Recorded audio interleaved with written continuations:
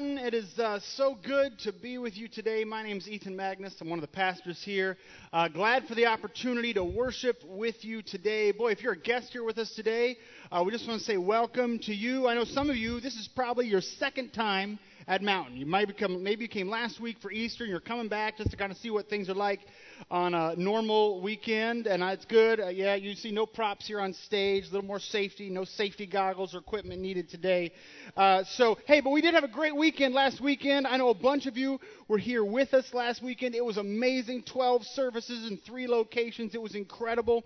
If you were traveling last weekend and you missed it, I just want to urge you, go online, check out the video. It was such a blessing. It was a blessing to me just to be reminded.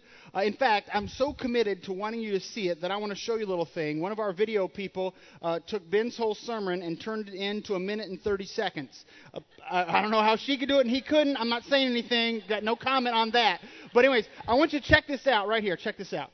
We begin to look into this mirror where we see ourselves as we're created, this beloved child of God. And yet, you know what happens? Is we hear that voice, and we remember it.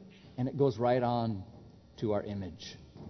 Someone told us we're a loser. We believe it. It becomes part of who we are. It just marks us. You're always lusting the stuff that you don't think God sees, or you're just so broken. We get to the place where we look in the mirror and we can't even see the version of us that God created in the first place.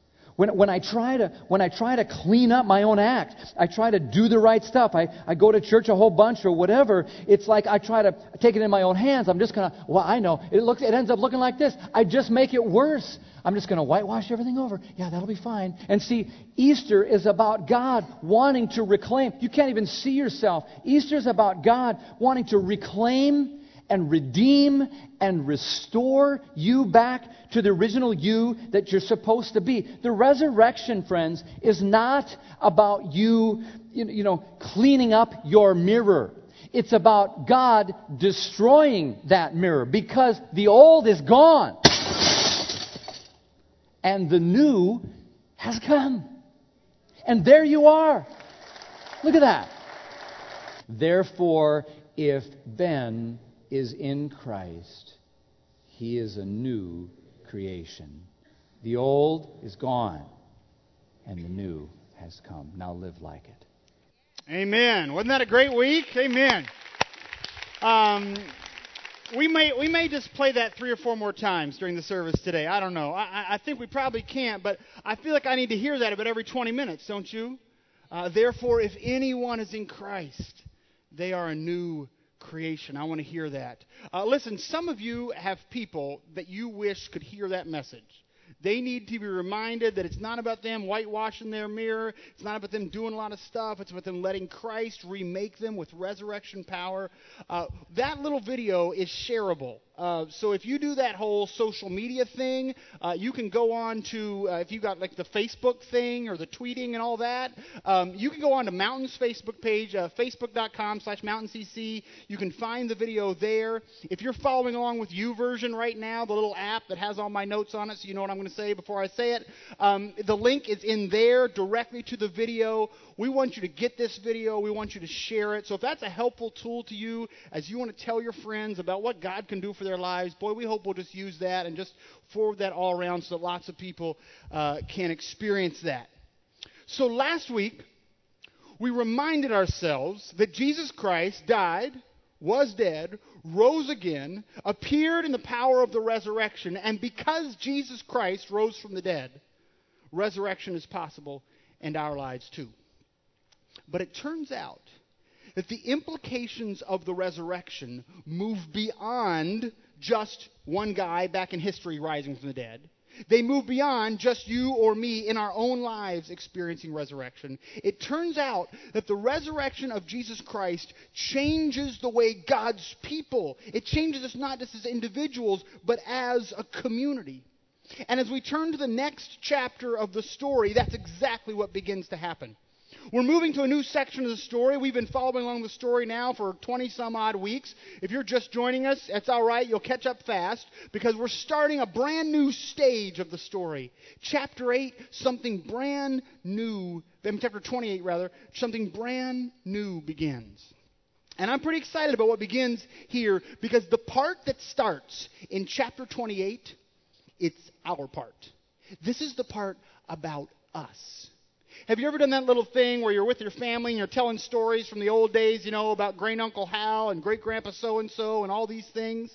And the kids are kind of milling around, totally ignoring what's going on. And maybe you've got slides up and you're trying to get them excited about, oh, look, here are pictures from your great aunt's college graduation. And they're like, really? I don't even know who any of those people are.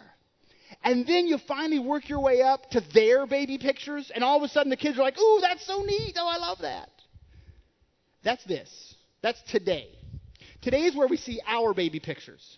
This is our chapter that starts today because now we make it to the church. So perk up and pay attention because this is your story. This is the story about the kind of people we're called to be, the kind of place this is meant by God to be, the kind of impact God wants us to have in the world. And I think it's a timely story for us. Because I think we're at a moment where the church is sort of confused about itself. I don't know, I'm no great church historian, so I don't know if the church really is more threatened now than it used to be. Probably not. But it sure feels like it, doesn't it? It feels like there are external threats to the church that just didn't used to be there. Like cultural artifacts are lining up to oppose the values and the commitment to the church. Like institutions are arising and people are asking, what's the church good for? Does the church really have any purpose or function in our society? To the outside, I think sometimes the church just looks like some sort of country club for Jesus people. And they're not really sure that we do any good or that it's worth all that use of land and money just for a church. I don't know. I think on the inside, sometimes, we're a little anxious about the church too. The global church is divided over theology and practice more and more every year, it seems. Many who claim to represent the church treat the world with a kind of hate that doesn't represent what I think the church is supposed to be doing at all. And thousands of churches are closing their doors every year. And thousands more, in an attempt to keep their doors open, have closed themselves in, just kind of, we'll do our own little thing, and they'll do their thing, and we'll do ours, and we'll be sure not to bother anybody, and maybe they won't bother us. I don't know if there ever was a day when the church and the world really knew what the church was for, but if there ever was such a day, I know it's not today. If you're a guest with us today, maybe you're here for the second time, like I said, boy, we're so glad you're here. And if you showed up today wondering, what in the world is a church for? Man, I think that's a good question. And I'll be honest, I'm not sure we always live in such a way that it makes the answer very clear. And maybe, though, you're not a guest. Maybe you've been here 5 or 6 years. Maybe you've been here 15 or 20 years, and you're wondering the same thing. What is the church for?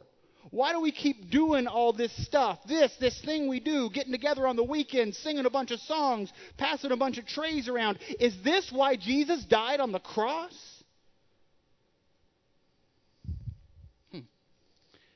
I think these are good questions.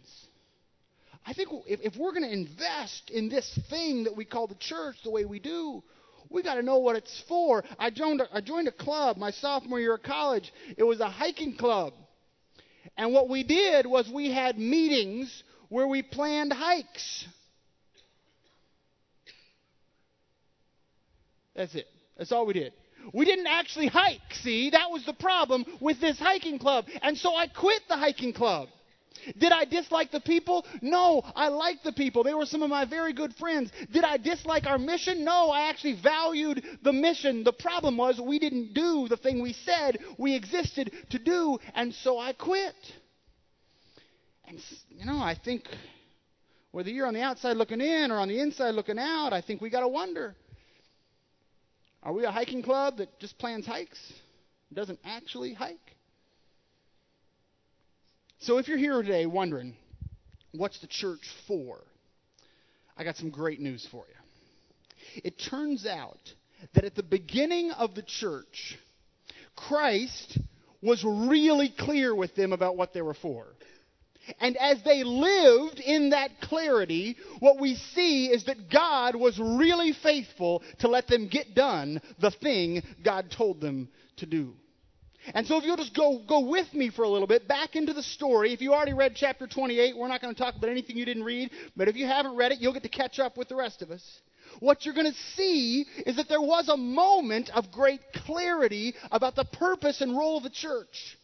And in the context of that clarity, God did some amazing, amazing things. It starts with this really simple question.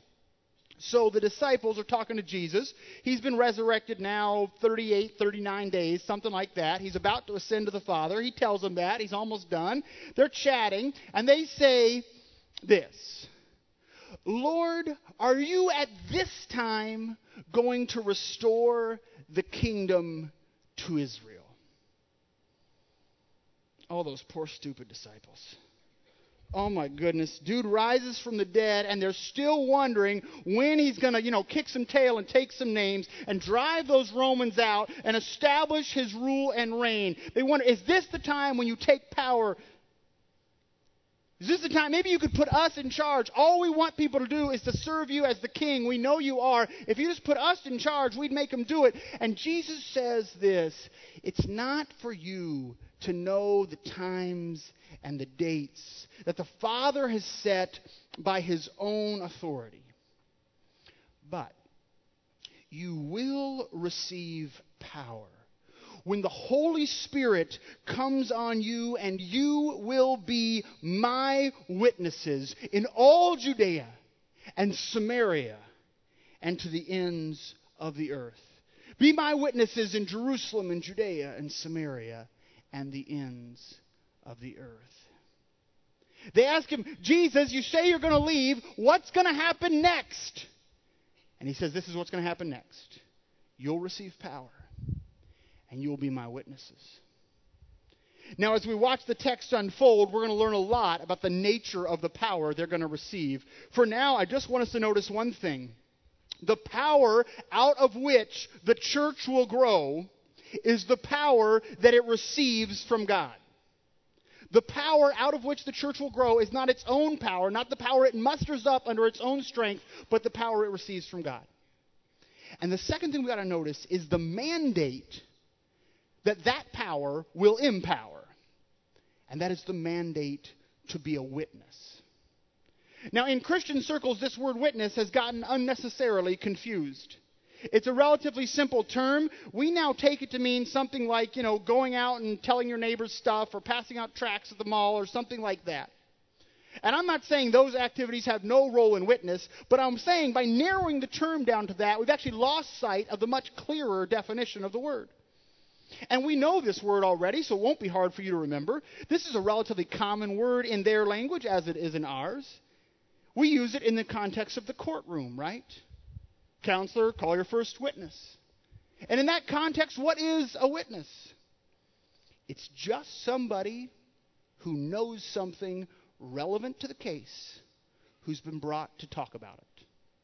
It might be an eyewitness who's seen something relevant to the case. It might be an expert witness who knows something relevant to the case. It might be a forensic witness who's studied and examined something relevant to the case. But in any case, a witness is someone who has seen something or knows something who then testifies to what they have seen and know. You don't bring people in to be witnesses who have seen nothing and know nothing and just tell them testify. And you're not a witness just because you saw it until you do testify. We forget this sometimes in the context of the church. We think maybe what we're called to do is to be in our own right so awesome that people will be impressed with Jesus because of how impressive we are. But no, a witness is not impressive in their own right. You don't call witnesses because they're so special. You call witnesses because what they've seen is so special. Because what they've seen matters to you. A witness is one who has a testimony. A witness is not a meritorious category. A witness is merely one who has seen what must be told. And that's what God's power is for us to be. We've got to notice he doesn't say you'll receive power so your lives will be super awesome. He doesn't say you'll receive power so you can fix everything or have the power to make everyone agree with you. He says you will be given power. The power of the Holy Spirit so that your lives can point to me. And you will be my witnesses. That's what Jesus says is going to happen. And then you read the chapter. All of this is taken from the first 10 chapters of the book of Acts in the Bible. You read the Bible after Jesus makes that promise, and guess what you find out? That's exactly what happens. It's amazing. They wait in a room praying for God's power, just like he told them. And then God's power comes, the power to speak miraculously in the languages of all those who have gathered to celebrate Pentecost. And the people ask, what is this great thing? And Peter responds by witnessing. Not to his power or his greatness, or look at me, I can now talk in lots of languages at once. No, what does he witness to? To Jesus Christ. Go look at Acts chapter 2, read the whole sermon. I just want to point you to a few things. He says this, God has raised this Jesus to life, and we are all witnesses to it. We saw it, and now we're here to tell you about it. Exalted to the right hand of God, he was received from the Father, the promised Holy Spirit, and has poured out on us what you now see and hear. At the end of this sermon, he says this, therefore let all Israel be assured of this. God has made this Jesus, whom you crucified, both Lord and Messiah. The people were cut to the heart, and they asked, brothers, what shall we do? And Peter replied, repent and be baptized, every one of you, in the name of Jesus Christ, for the forgiveness of your sins, and you will receive the gift of the Holy Spirit. This promise is for you and your children and all who are far off, for all whom the Lord our God will call. And with many words he warned them. And that day 3,000 were added to their number. You will receive power, and you will be my witnesses. And it just kept happening. It happened again in Acts chapter 3. Peter and John are heading up to the temple to pray, as was their habit. Along the way, they meet a lame man who asks them for money. They don't have any money. So Peter says, I don't have any money, but I'll give you what I can. In the name of Jesus Christ, stand up and walk. Now that's power. That is power, church. And do you know what that power is for? It's not complicated. Jesus was very clear. The power is that they might witness, which is exactly what they did. They walked right into the temple and began to proclaim that it was by God's power they did this, not their own. They say, don't look at us. Like by our own power we made this man walk. By faith in the name of Jesus, this man whom you see and know is made strong. It is Jesus' name and the faith that comes through him that has completely healed him. As you all can see, they received power and they were witnesses, and it just kept happening. My favorite prayer meeting in all of Scripture. I love this prayer meeting. Not long after the thing where they heal the lame man, Peter and John get brought in and threatened by the leaders of Jerusalem. And they end this. They can't press a charge that day. They just say, listen, here's our rule. You have to stop talking about Jesus or there's going to be trouble. And so Peter and John go back and they gather with the disciples and they start praying over this new circumstance where they've been threatened by the rulers of the city. And I'm going to tell you about their prayer in just a second. But first I want to tell you about the conversation that I imagine. Now, this didn't actually happen. It's not in the Bible. This is just what I imagine. I imagine Peter and John lay out the situation. Here's the deal. They say if we keep talking about Jesus, we are going to be in trouble. And I imagine some joker from the back of the room stood up and said, dude, we serve Jesus. He rose from the dead. What are they going to do? Kill us? Ooh. Right? You see, if you're a resurrection people, what threat do they have left? We're going to stone you. Dude, Jesus can handle that. We're going to cut your head off. He can handle that. We're going to crucify you. You tried that once. It didn't work. And here's what they pray. Listen to what they pray. They pray this prayer. Now, Lord, consider their threats and enable your servants to speak your word with great boldness. Man, I love that prayer.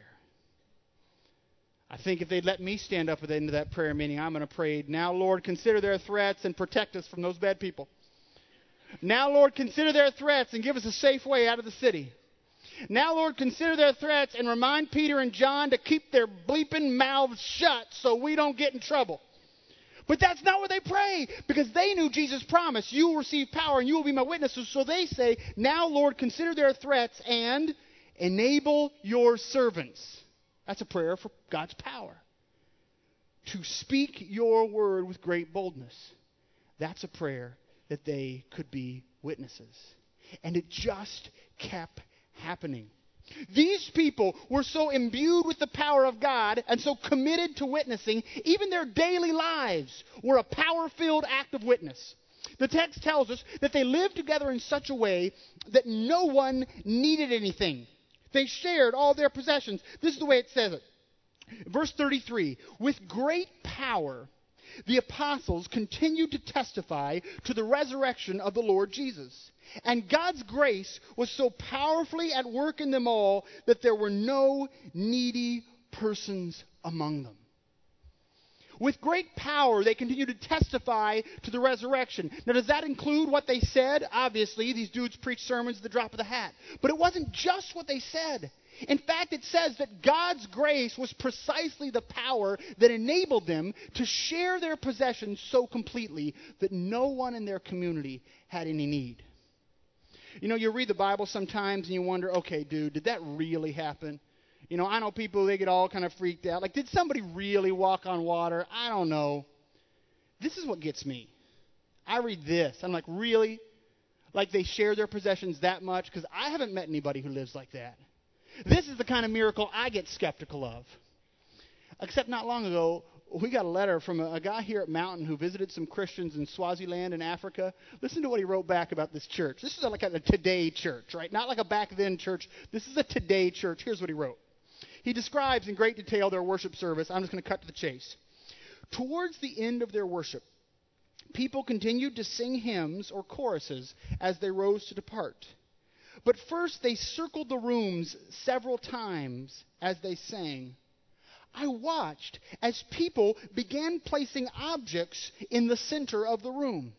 A couple of eggs, a few avocados, an empty 2-liter Coke bottle still with a cap that could be used for gathering water, a few articles of clothing that children had outgrown, a plastic food container, a taper candle, a box of matches, a mat of woven grass. Many objects that we might have thrown away. And as people circled and sang, the items that had been deposited were gradually picked up by others. As each person in the church had excess, they gave. As they had need, they received. And I saw this practice in multiple churches that I visited, living out the church of the book of Acts. That's happening today. Talk about a witness. Talk about being empowered to witness. Because if you believe your God can raise you from the dead, are you really worried about going without 2 eggs so that your neighbor might have enough to food? And it just keeps happening. I want to tell you all these stories. This one time, Peter and John, they get put in prison. An angel comes. He breaks them out of jail, and he says, I want you to, now that you're free from jail, go back and preach, which is the very thing they were put in jail for in the first place. God's power comes so that they might witness. Even their enemies knew what was happening. This great conversation with Gamaliel, he explains to the people, I think we got to back off these Jesus follower types. We've seen this thing before. A teacher arises, he gets really popular, his followers cause a little trouble, the teacher dies, the whole thing dies with him. And then he gives this profound advice. He says, therefore in this present case, that is the trouble with all these Jesus people, I advise you to leave these men alone. Let them go. For if their purpose and activity is of human origin, it will fail. But if it is from God, you will not be able to stop these men. you will only find yourselves fighting against God. You see, Gamaliel was a guy who understood human power.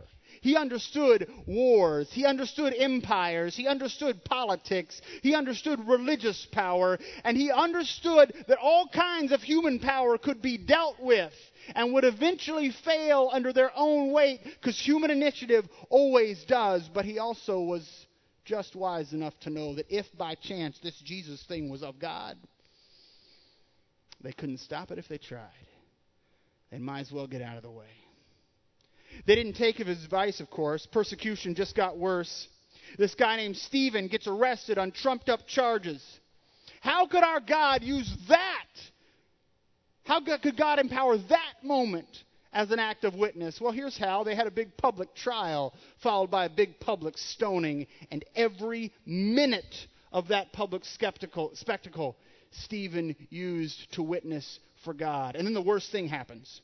The persecution gets so intense that the Christians are driven from Jerusalem. Chapter 8, verse 1 tells this: On that day a great persecution arose against the church in Jerusalem, and all except the apostles were scattered throughout Judea and Samaria.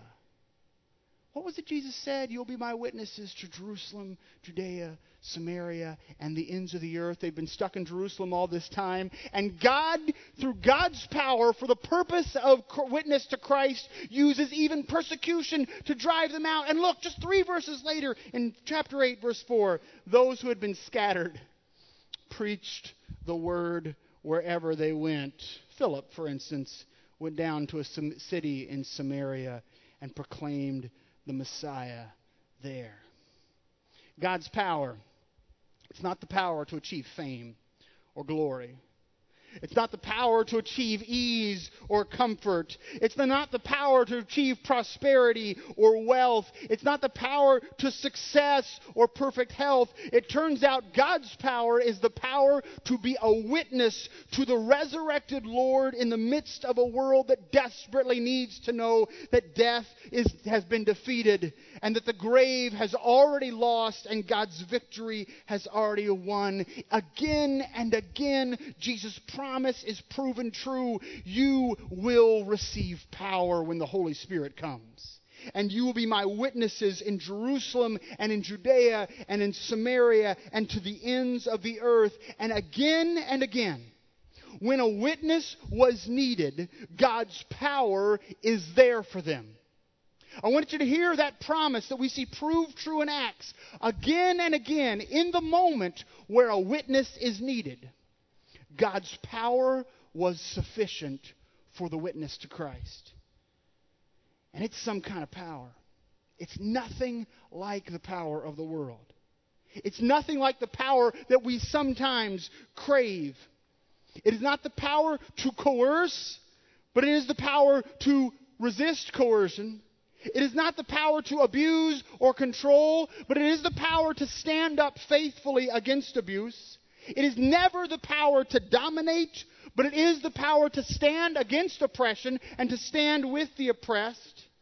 It is not the power to imprison, but again and again, it is the power to sing the praise and glory of God while you are shackled to the walls. And sometimes it's even the power to get released from prison, that you can walk back into the temple courts and preach the new life of the resurrected Jesus. You see, they had such amazing power, and it was the power for the one central purpose to which God had called him, and that was the power to be a witness to the resurrected Lord Jesus Christ. See, this is our story. Remember, this isn't the previous chapter. This is our chapter. This is actually our power. And this is our mandate. This is what our moment so desperately needs. It needs a church that is so receptive to God's power flowing through it that it is so enabled to be a witness to the glory and work of Christ. You see, listen, there are lots of other kinds of power. I know that, and I'll be honest, I personally find these other kinds of power desperately tempting. And these other kinds of power that are available in the world, you can get a lot done. These other kinds of power are very effective. you just can't witness to Christ through these other kinds of power. I mean, think about political power. Political power, you can get a lot done with political power. You muster enough political power, you can begin to order the laws the way you want them to be, order the tax structure the way you want them to be. You can improve the roads. By all means, please improve the roads. If you get some political power, by all means. You can do so many things through you can become the master of the universe. But the one thing you can't do through political power is bear witness to the one who said, my kingdom is not of this world. So you can do other good things. By all means, go do those other good things. But don't think that it is your political power that is your witness to Christ. There are other powers we Christians, we sometimes like to use the power of withdrawal, the power of isolation. Pull away from those corrupting influences. Pull away from those things that we're just sure are far from God. We build a parallel society of Christian books and Christian plays and Christian music and Christian movies, and Christian restaurants and Christian soccer teams. And there's so many things you can do with the power of isolation. So many things that can be preserved through the power of isolation. The one thing you can't do, though, is be a witness for Jesus Christ, who did not consider his position with God something to be held on to, but instead emptied himself of that and came to be with us, to get dirty with us, to live in the world with us, to be incarnate among us. You can't be a witness to that while you excel in the power of withdrawal and isolation. Oh, there's so much power in the power of shame and guilt and fear. You can get a lot done with the power of shame and guilt and fear. You can affect people's behavior. You can change how they act and change how they think.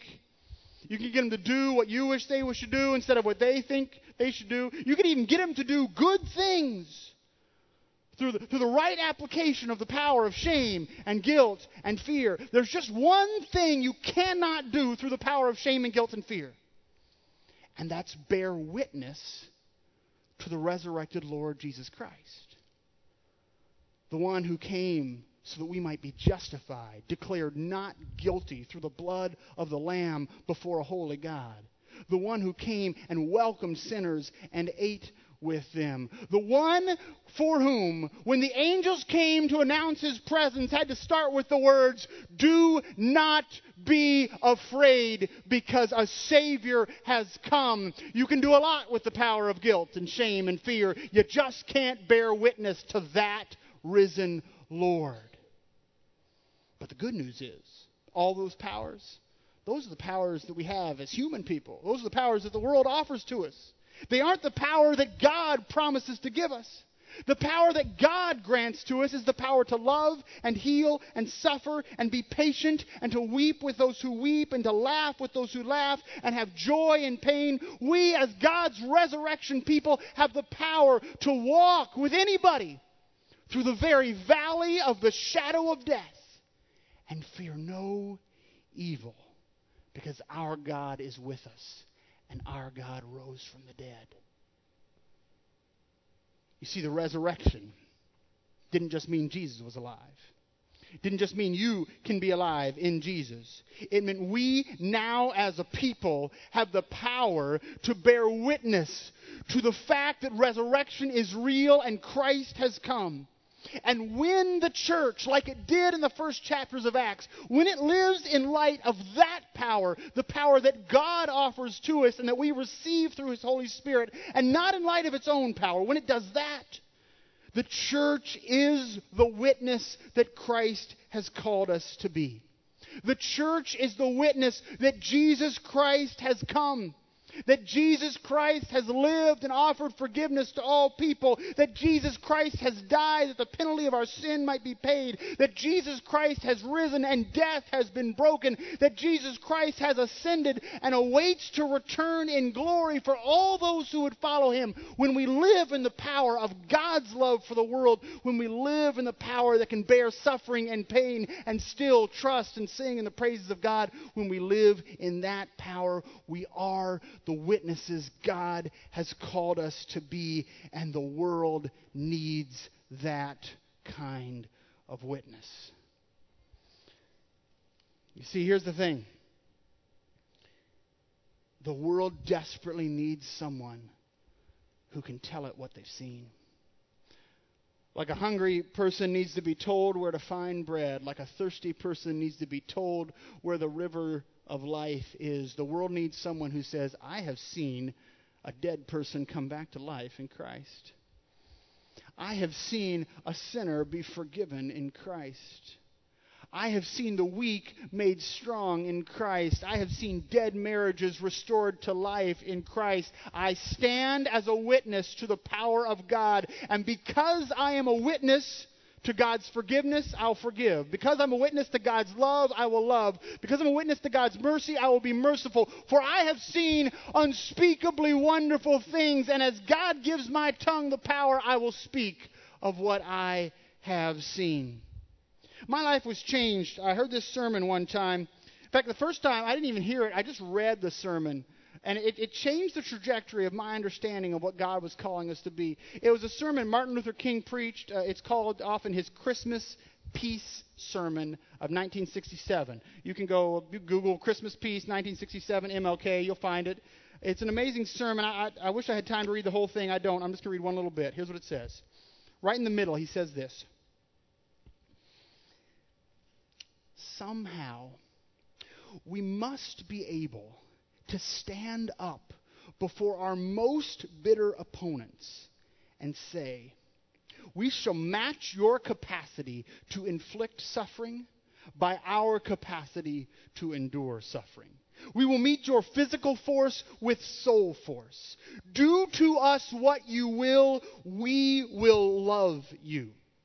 Throw us in jail, we will love you. Bomb our homes and threaten our children, and as difficult as it is, we will still love you. But be assured that we will wear you down by our capacity to suffer, and one day we will win our freedom. We will not only win freedom for ourselves, we will also so appeal to your heart and your conscience that we will win you in the process, and our victory will be a double victory. That articulation that King has, that's not just his strategy for nonviolent resistance. That isn't just the theory that lies behind the American Civil Rights Movement of the 1960s. That is a present articulation of exactly what Christ meant when he said, you will receive power and you will be my witnesses. It's not the power to do all the things that the world's power offers us. It's precisely the power to bear out the love of God in such a way that even those who resist us are captivated and brought to that love. That's what a witness for Christ looks like. We need to be very clear about what it is our world needs. Our world does not need more accusers. There are plenty of accusers. Our world does not need more skeptics. There are plenty of skeptics. Our world does not need more judges or nannies or critics or hermits or despisers or mockers or betrayers.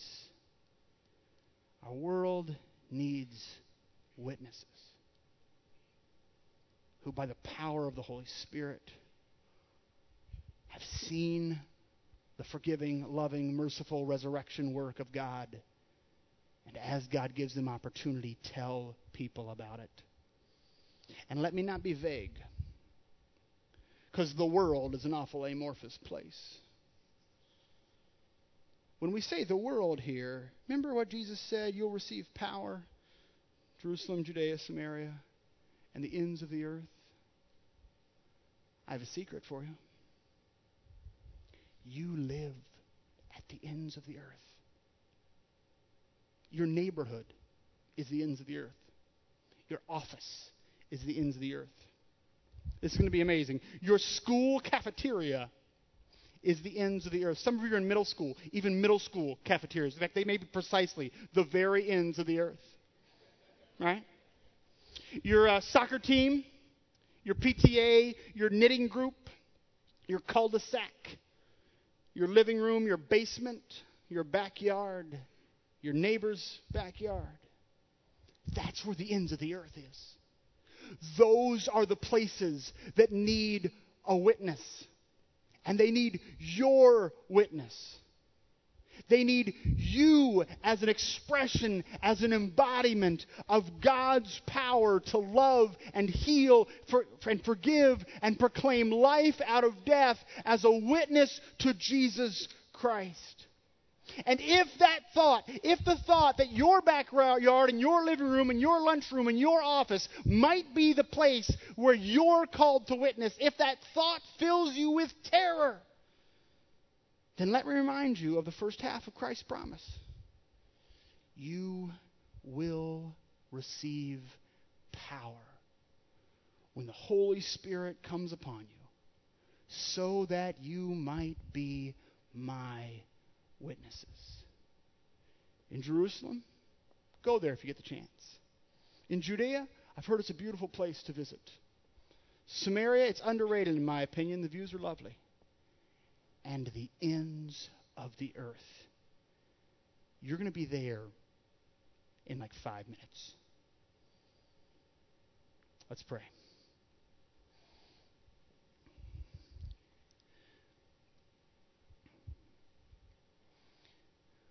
Oh God, recover in us the clarity your people had in those early days. Recover in us the certainty that it was out of your power and your power alone that we must live. And it was as witnesses of you and for no other goal that we must act. Recover for us that clarity, God, that as we go forth from this place today, we might be your witnesses, empowered by your Spirit and for your glory, now until you return. In Jesus' name we pray. Amen.